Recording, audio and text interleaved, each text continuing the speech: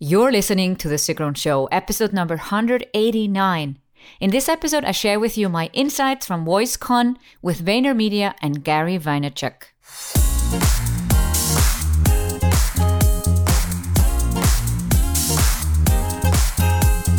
Welcome to The Sigrun Show. I'm your host, Sigrun, creator of Samba, the MBA program for online entrepreneurs. With each episode, I'll share with you inspiring case studies and interviews to help you achieve your dreams and turn your passion into profits. Thank you for spending time with me today. Building an online business takes time. I share with you proven strategies to help you get there faster. You'll also learn how to master your mindset, up-level your marketing, and succeed with masterminds.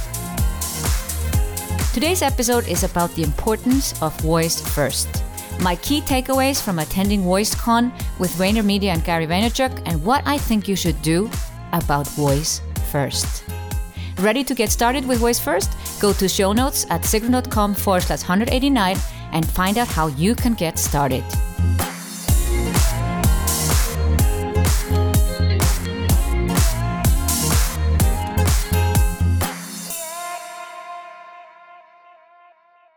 What is voice first? Voice first refers to devices where the input and output is voice. And in some instances, the input is voice and the output is a screen. The devices on the market are, in most cases, smart speakers. Think of Alexa from Amazon, HomePod from Apple, and Google Home, obviously from Google. Microsoft also has their own device, and there are rumors. Yes, very serious rumors that Facebook will soon bring out their own device. And of course, they want to tap into this market because I and so many others believe that this is the future. Alexa from Amazon has already been on the market for a few years, but I didn't really pay attention to it. I wasn't using voice on my iPhone. You know, Siri has been on the iPhone and there's Hey Google on Android devices, and I hadn't really started to use all of these things. So it didn't click for me until I read the book Crushing It by Gary V. In the last chapter of the book, he talks about voice first. And he makes a very compelling argument why this is the future. So when the conference, VoiceCon, was announced shortly after I read the book, I decided to go because I had already made the decision that I was going to tap into this new potential. I was going to develop a briefing or a skill, and I wanted to be there at the first conference that would tackle voice first. Of course, I hurried up and I created my Alexa briefing and launched it just a week ahead of the conference. And I was so happy I did because it earned me quite some respect from some of the people I got to know, because I was the only one of the people that I got to know that already had developed something for one of these devices. So, what is voice first and why do I and so many others think it's the future? Because it will change your life. It's going to change your life because it saves you time. If you look at what's important in life, health, of course, comes first. But then time, and then money. Yes, money is number 3. Time is crucial. We want everything faster and speedier than we used to want it some years ago. It's all about saving us time. Why are all these assistants, virtual assistants, or new technology like Uber and sharing cars, the sharing economy? That is about saving time and money. But ultimately, it's about saving time. We will do a lot to save time, and we will even give up some privacy. Yes, I'm recording this episode just on the day that GDPR, the official start of GDPR, is out. And I still have to mention GDPR, even though I am quite sick of it, to be honest. But yes, we will even give up some privacy for convenience and to save time. Voice-first devices enable us to multitask. Think of the situation: you wake up in the morning and you can just speak a command to turn on the light, to turn on some music, to start to have the coffee brewing. Or you're brushing your teeth and just before you put the toothbrush into your mouth, you say, Alexa, play my flash briefings. And you will hear the latest news or the latest inspiration or motivation or whatever you prefer to listen to in your briefings while you're brushing your teeth. It is about saving time. And it's not just about these smart speakers. They are cool and all. And I think eventually we will actually have a smart speaker in every single home of your house. Now, most people have it in the living room and maybe in the office. Currently, I have an Alexa Echo Show on my desk in my home office. I have a HomePod from Apple in my living room. But this is just a start because as I'm walking around the house, and especially if your house is a bigger house, you will want a device in every single room because you're not going to shout around your home to let Alexa hear you in another room. For a smaller home, 1 or 2 devices will do. But it will not stop there with smart speakers. Your future refrigerator, your coffee machine, any kind of device that can include a microchip will have the capability of an artificial intelligence.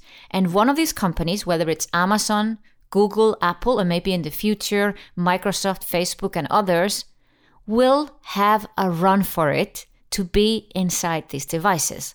Currently, Amazon is quite ahead because Alexa has been on the market for a few years and people are getting used to it. Now, and all of these companies have different emphasis. Amazon, of course, wants to sell you something. So you need to be careful when you set up your Alexa about the buy command. I was just playing around with the Alexa on the day that I installed it, and I said, Alexa, buy Crushing It from Gary Vaynerchuk. And I get a notification on my phone that the book has been ordered and is on the way to being, you have a few minutes still before they actually start to ship it. So I quickly on my phone canceled the order. Yeah, and I canceled the order on my phone because I didn't know yet how to tell Alexa to cancel the order. That's how new all of this is, and also to me. But I can totally see how this saves me time and energy, and it's just a convenience that we will get used to. And it will take us time to adapt. It took us time to start texting. And now everybody is on their phone texting. It was a technology that nobody saw would take off.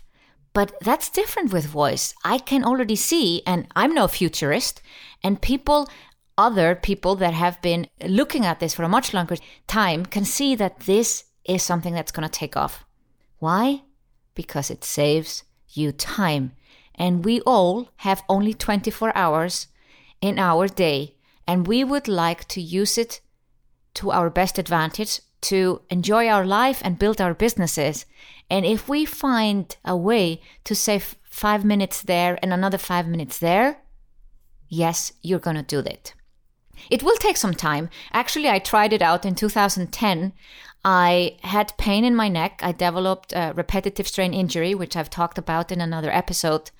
And I couldn't type on my computer, so I installed the software to speak to my computer and tell it commands to start some software and maybe write an email for me. And it was quite challenging. Now, I'm not a native English speaker, so I had, first of all, challenges to understand my pronunciation.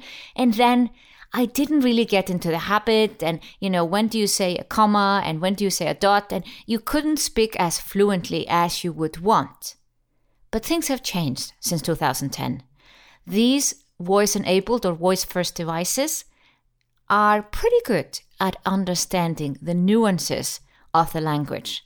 And yes, they mostly exist in English, but they also exist in Germany, not in Spain yet, but very soon. And everybody will be able to talk to a device, and the artificial intelligence in the devices will understand your tone of voice and the nuances in the words, and you will be able to correct the device, and it will learn to adapt to your voice. And then, once you have done that, it will save you time. So, what have I learned from VoiceCon and from diving into this subject and launching the Alexa briefings? I truly believe VoiceFirst will change your life. Not instantly, but it will. 10 to 20 years from now, nobody of us will be texting or typing an email. We will just speak it. So, my 10 key takeaways from VoiceCon, and after using Alexa for a few weeks and publishing my own briefing, here they come. First of all, start by using Siri on your computer. On your computer, on your phone, and if you don't have Siri, you have an Android, and then you can use Hey Google and ask Google to do something for you. Whatever device you have, you already have a voice-first device. You just don't see it as such, and you're probably not using it as such. So ask Siri, if you have Siri, to make a reminder, to remind you of something. Create a to-do list. If you are cooking an egg or you want to take something out of the oven in 20 minutes, ask Siri to help you. Stop using your hands and typing in those things. Use Siri.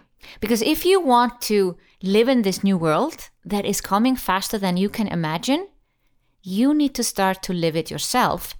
Definitely if you want to create some skills and briefings for your clients.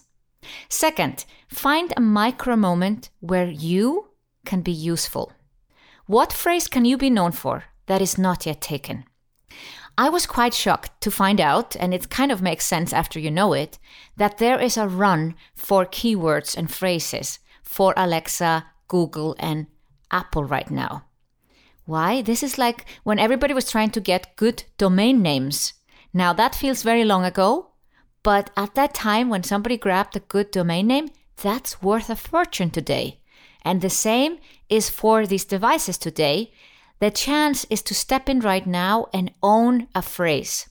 So there was a story of this beverage company that now is known for happy hour. Now, happy hour is a word that we use for, that time where maybe you get 2 drinks for the price of 1, or you have a drink before dinner.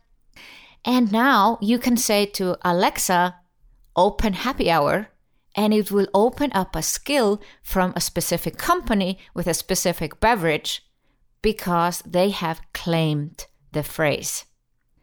There are already about 30, max 40,000 skills out there. That's not a lot. There are over 500,000 podcasts out there in the English-speaking market. So there's time to jump in right now with your briefing or skill and claim a word. There's also someone that created a skill called Inspire Me. So if you say to Alexa, inspire me, it will open up that skill. So if you have something you want to be known for, this is the time. So ask yourself, where's the attention? What's trending? What are people searching for? Look at your own data, your SEO. Your Google Analytics will tell you what people are already looking for. Third, create a persona. Now, if you're a solopreneur, you're not going to create a persona like a company would do, but think about how you want the listener to feel. Are you going to be sharing some rants about something? Are you going to inspire people? Are you going to be motivating? Are you going to be sharing stories? How is your voice, how is your brand going to sound on these devices? 41% of people using these skills and briefings feel like they're talking to a friend. How can you sound like a friend? One thing you can do, for instance, is just be you. Now, I am speaking to you this podcast episode. As I'm recording it, I have a few bullet points in front of me, but I'm speaking basically to you like a friend. And that's how I want my skills and briefings to sound like. I don't edit out pauses, or if I need to, swallow, we don't edit that out because that is authentic. That feels real. And if your friend is speaking to you, you're not going to edit out the pauses and the ums and the ahs. Yes, it sounds maybe if you do too much of it, it's not so good. But if you can train yourself just to do it less, it already feels more authentic.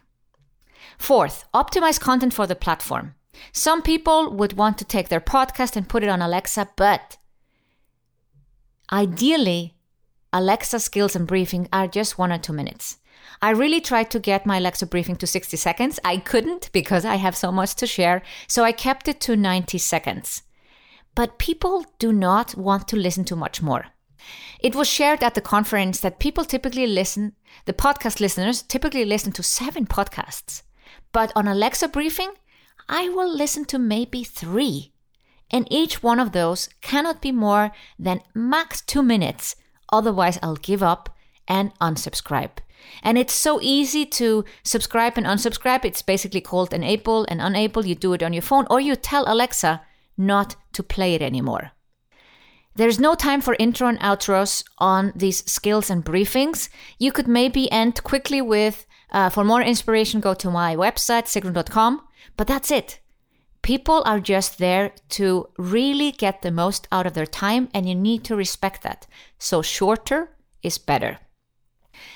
My 5th takeaway is that to start with a briefing. That's what I've already done. And in another episode, in episode 185, you will find my takeaways on creating a briefing. It is very easy to develop. It's pretty much like a podcast.